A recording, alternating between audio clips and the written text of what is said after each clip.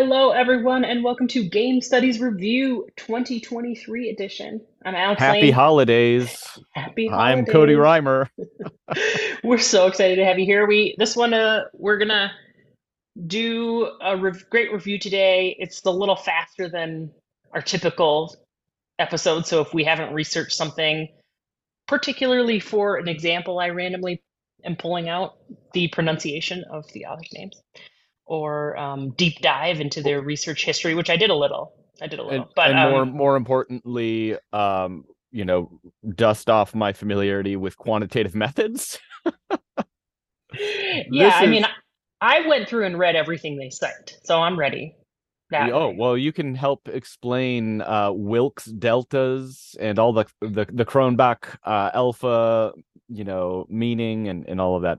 This is Danielle Kelly, Brona Nick, Giola Espeg, and Paula Castillo's 2023 You Game Like a Girl: Perceptions of Gender and Competence in Gaming from Games and Culture, the most recent volume and issue. And it's a doozy. It's a really interesting quantitative approach to understanding perceptions of warmth and competence as they relate to gender in games. And so what they did was Perceptions of warmth and competence, right? yeah, perceptions. So they had a study of the number of participants was 385. Folks who watched novice and expert playthroughs of randomly allocated gender conditions, female, male, and neutral. And then those participants rated these kind of clips of playthroughs for competence and warmth, and then completed an ambivalent sexism inventory. And they also estimated the number of errors in the clips. So the I'm so researchers, glad you're doing the summary and contributions on this because I literally don't think I could even talk through them. Um, well, but I'll I do do. my best. Yeah, thank you for doing that. So the researchers used voice priming and a warmth scale and skill level manipulation and scripted kind of utterances that were written by the researchers. They had four hypotheses that they were testing. H1 is that female utterances would be perceived as less competent and having made more errors compared to male and neutral voice clips across both skill levels, the novice and the expert. H2 is that interaction between gender utterances and skill level would be found, meaning high skill female players would be seen as less competent than high skill male players. H3, interaction between gender and skill level will be found for perceptions of warmth, whereby low skilled female players will be seen as incompetent but warm, and high skill will be seen as competent but cold.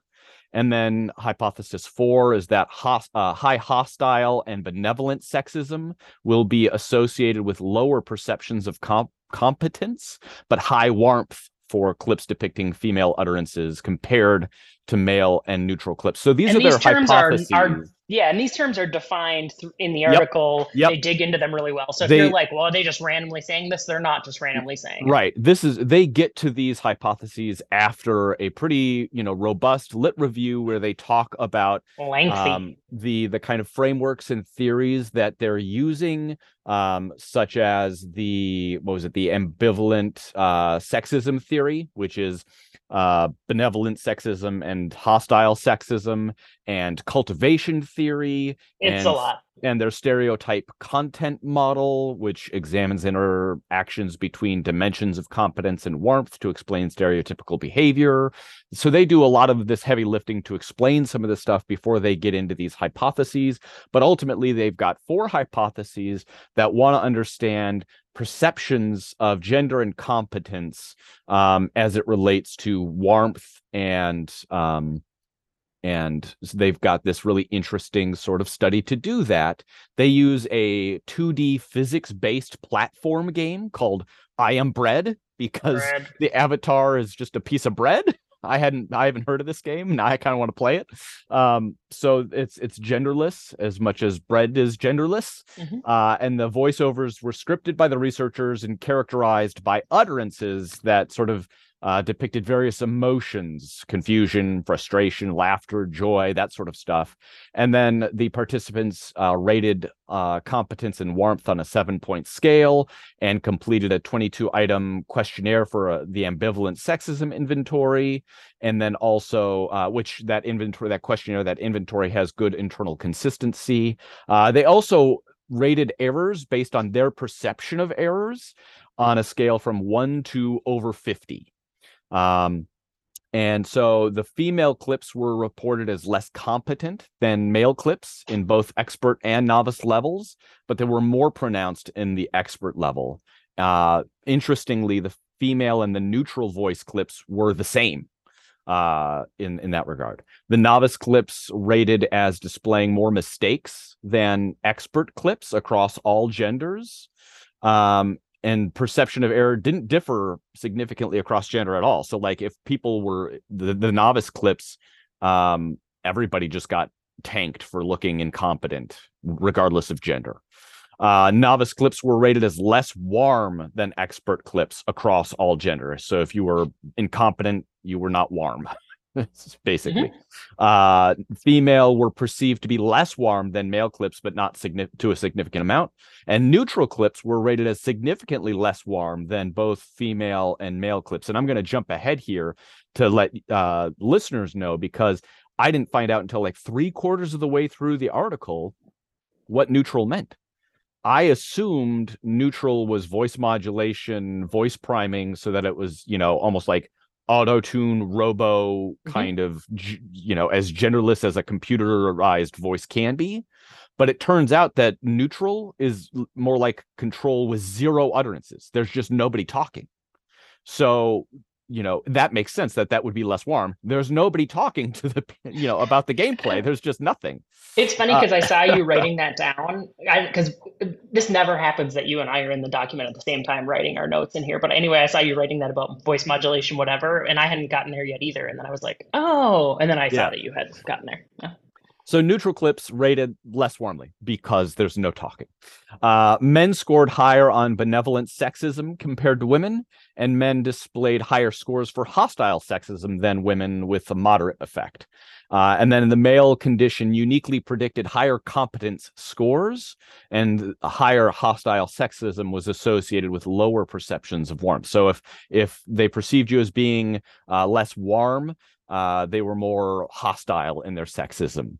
And so just to clarify, benevolent sexism is like, oh, good for you. You're, a woman gamer. Isn't that nice? It's nice that you would, play to support, your boyfriend. Support your boyfriend. Right. Versus hostile, like, really vulgar. Get the rude. F back in the kitchen. Yeah, get back in the kitchen kind of stuff. So that's sort of the summary. As Alex said, we did this sort of, kind of quickly because of the holidays.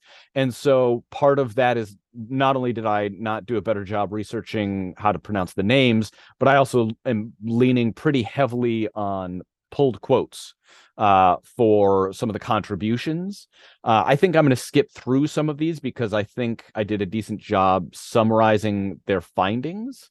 But what I'm going to do is, refer back to these if we want to explore the hypotheses more specifically or explicitly as we talk about some of the gaps, what we liked, and some of our kind of thoughtful ponderances. All right, so I'll talk about a couple gaps, and they listed these for the most part in their limitations section, so that wouldn't be shocking to them. Right. But I will say that I put a much higher weight on one of their limitations than the authors seem to, which was that the participants in the research today were not gamers, but a mix of general population and students. So yes, this is a limitation, and as exploratory research, this happens that we have samplings that don't match our ideal population. That's fine. However, that seems like a really big limitation if you're trying to make any statement about sexism in the games industry, as opposed to how the general population sees gamers or sees gaming clips or this or that. So this seems like a maybe not a deal breaker, but a very big red flag to me. Now, if you're going to say, well, 70% of the population games or something like that, so that's a wide range of people. 385 is quite a few people to participate. So but to me, that I, makes me go, that yeah, that definitely stood out to me. They did all of this work, in their lit review talking about gender and gaming, and and but then they write, it is possible that societal norms differ significantly in gaming environments, end quote. And I'm just going, not that we would wait, know, you think? but not that we would know from this research. Like, Well, duh, like. yeah, they talk about how the ASI, the ambivalent sexism inventory, is measures beliefs around societal norms, not Mhm. necessarily gaming context. So it has Right. questions about like hiring practices and workplace sorts of scenarios. Yep. And so the authors write, quote, identification as a gamer or engagement in cooperative play are moderating factors. It is possible that societal norms Yeah. differ, and there we can certainly learn a lot about gaming from non-gaming, inventories like this, I think. But I'm glad that they attended to it as a limitation, because I was sitting upright in my chair going, wait, what? A lot of the participants, well, there was the participants were just the general public, right? So there was not even any sort of intake or like demographics about familiarity with games or gaming, or even physics. It's a physics platformer. I haven't Yep. played it. I don't know how it works, but they were being asked to rate errors. And so, if they don't know how a platformer works or anything about physics, how are they rating errors? And the game there was novice and expert. Novice, the game state at the end of the clip was failure, and expert was the end game state was like an A+ rating. Right. But if you don't know physics very well, or you don't know platformers or games at all, what do you have to go on until you get to that point, other than utterances of frustration or confusion? I mean, you could be doing great and still be frustrated, Right. right? So Absolutely. there's a little bit of qualitative sort of description of the kind of gameplay that I would have liked, and this is one of my kind of constant gripes. So this isn't specific to this paper, but I think to researching games in general, when there's a game used as an example, I want really good, like, quality description of the Yep. gameplay so that I can understand and follow along if I don't have any familiarity with it. Otherwise, I'm taking it on faith that it is working as perfectly as you would want for what you're trying to study. In fact, that criticism in your micro application, I would say applies to the article as a whole. It's written um, as if it's like a paper somebody wrote in a class where everybody was reading the same thing. They're all on the same page. And I'm like, okay, so we have these inventories, we have these, contexts, we have these methods, but like, there was no discussion of like, this is the standard here. This is how, there's no bigger context given to why these are chosen. And there's so much time in the article spent on diving into these different indices that were chosen that made me wonder, like, why these then? And it was just strange. I think it lacked some contextual basis throughout that would have helped. And this is, I guess, a wider problem in game studies. You have to understand, if you're going to make an impactful article in game studies, you're not writing to your field. So these researchers are from psychology. You're not writing to only psychologists. You're writing to people who have a wide range of knowledges. So you can't just say, well, everybody knows this theory and then go apply it without any context given to how it's used or what it's useful for. So I would say throughout that a little bit more, not even context, but like situating the Sure. approaches and more of like a higher up view of what's happening in the research study would have been useful. They do say that they want to, quote, advocate to build upon theoretical frameworks developed for or tailored to online gaming social contexts. From my understanding, the research frameworks that they use are not for gaming, Right. and they don't study gamers. So I'm not exactly sure how their research furthers this advocating or building up theoretical frameworks for gaming, unless it's to show that it's not really that they don't really fit and it's not really sufficient because they're kind of applying this model that was made I for think something that's else. exactly what it is, right? They're advocating to build the theoretical frameworks that would better do what they're kind of kludging these other frameworks together to do. They Which say, is probably makes sense why to me it seemed piecemeal and like didn't like, it just didn't make a ton of sense why they went about it the way they did. But in psychology, your frameworks are everything, right? And the way you approach a research study, especially in quantitative, that's everything. So maybe the kind of like disjointedness of some of it was the point.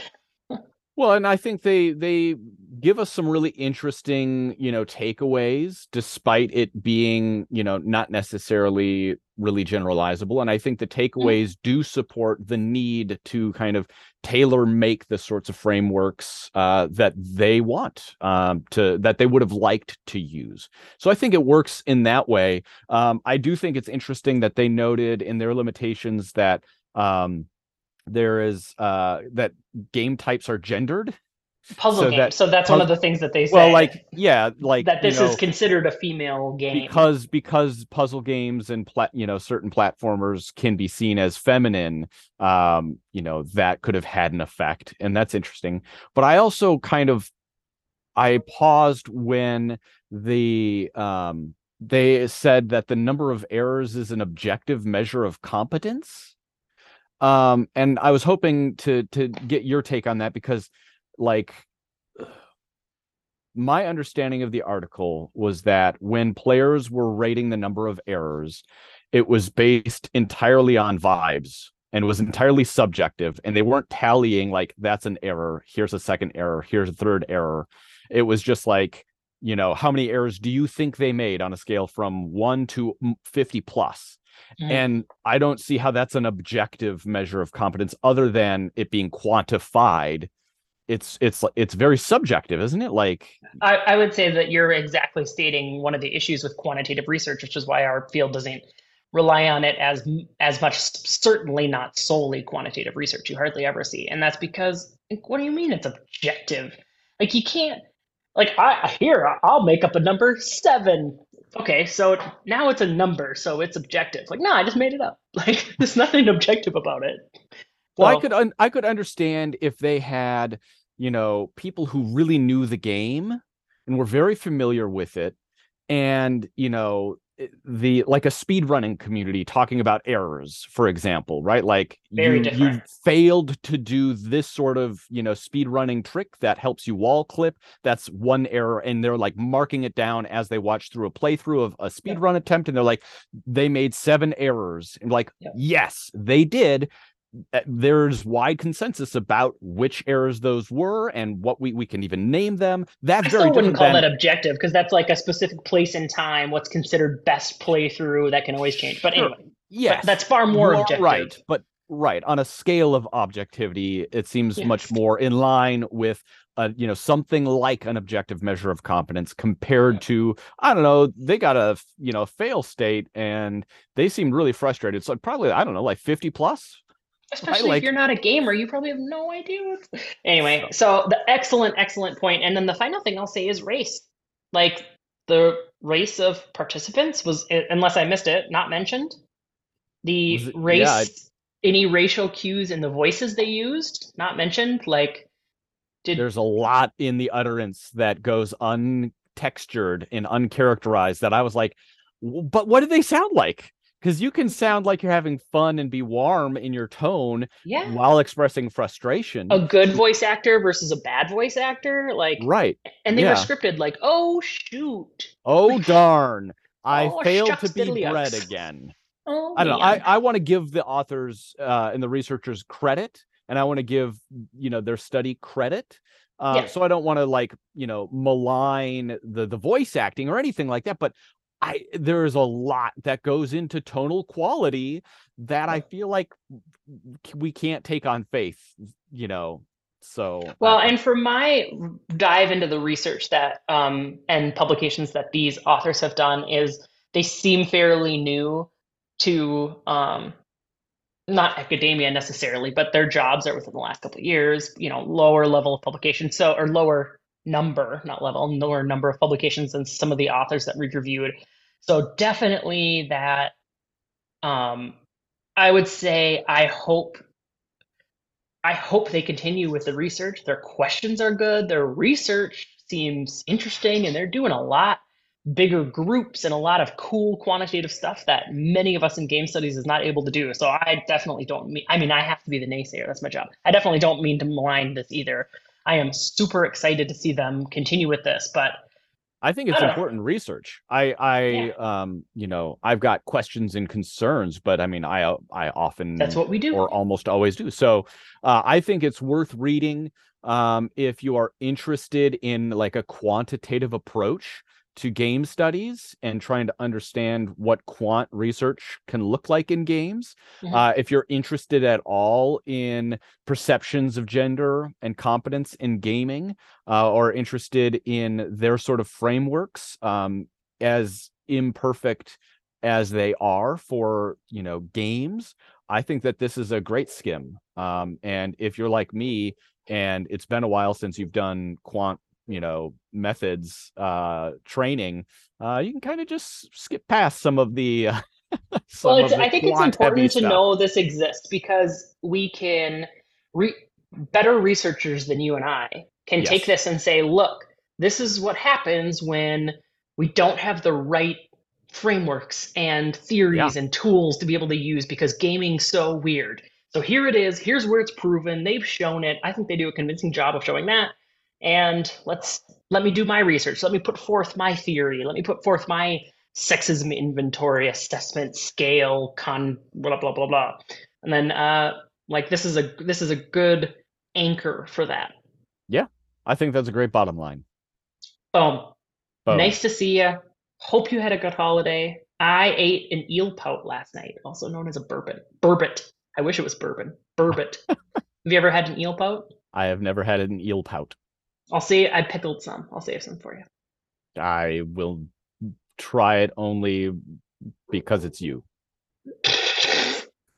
All right. Well, thanks for listening, everybody. Email us if you have any article recommendations, and we'll see you in a couple weeks. Take care.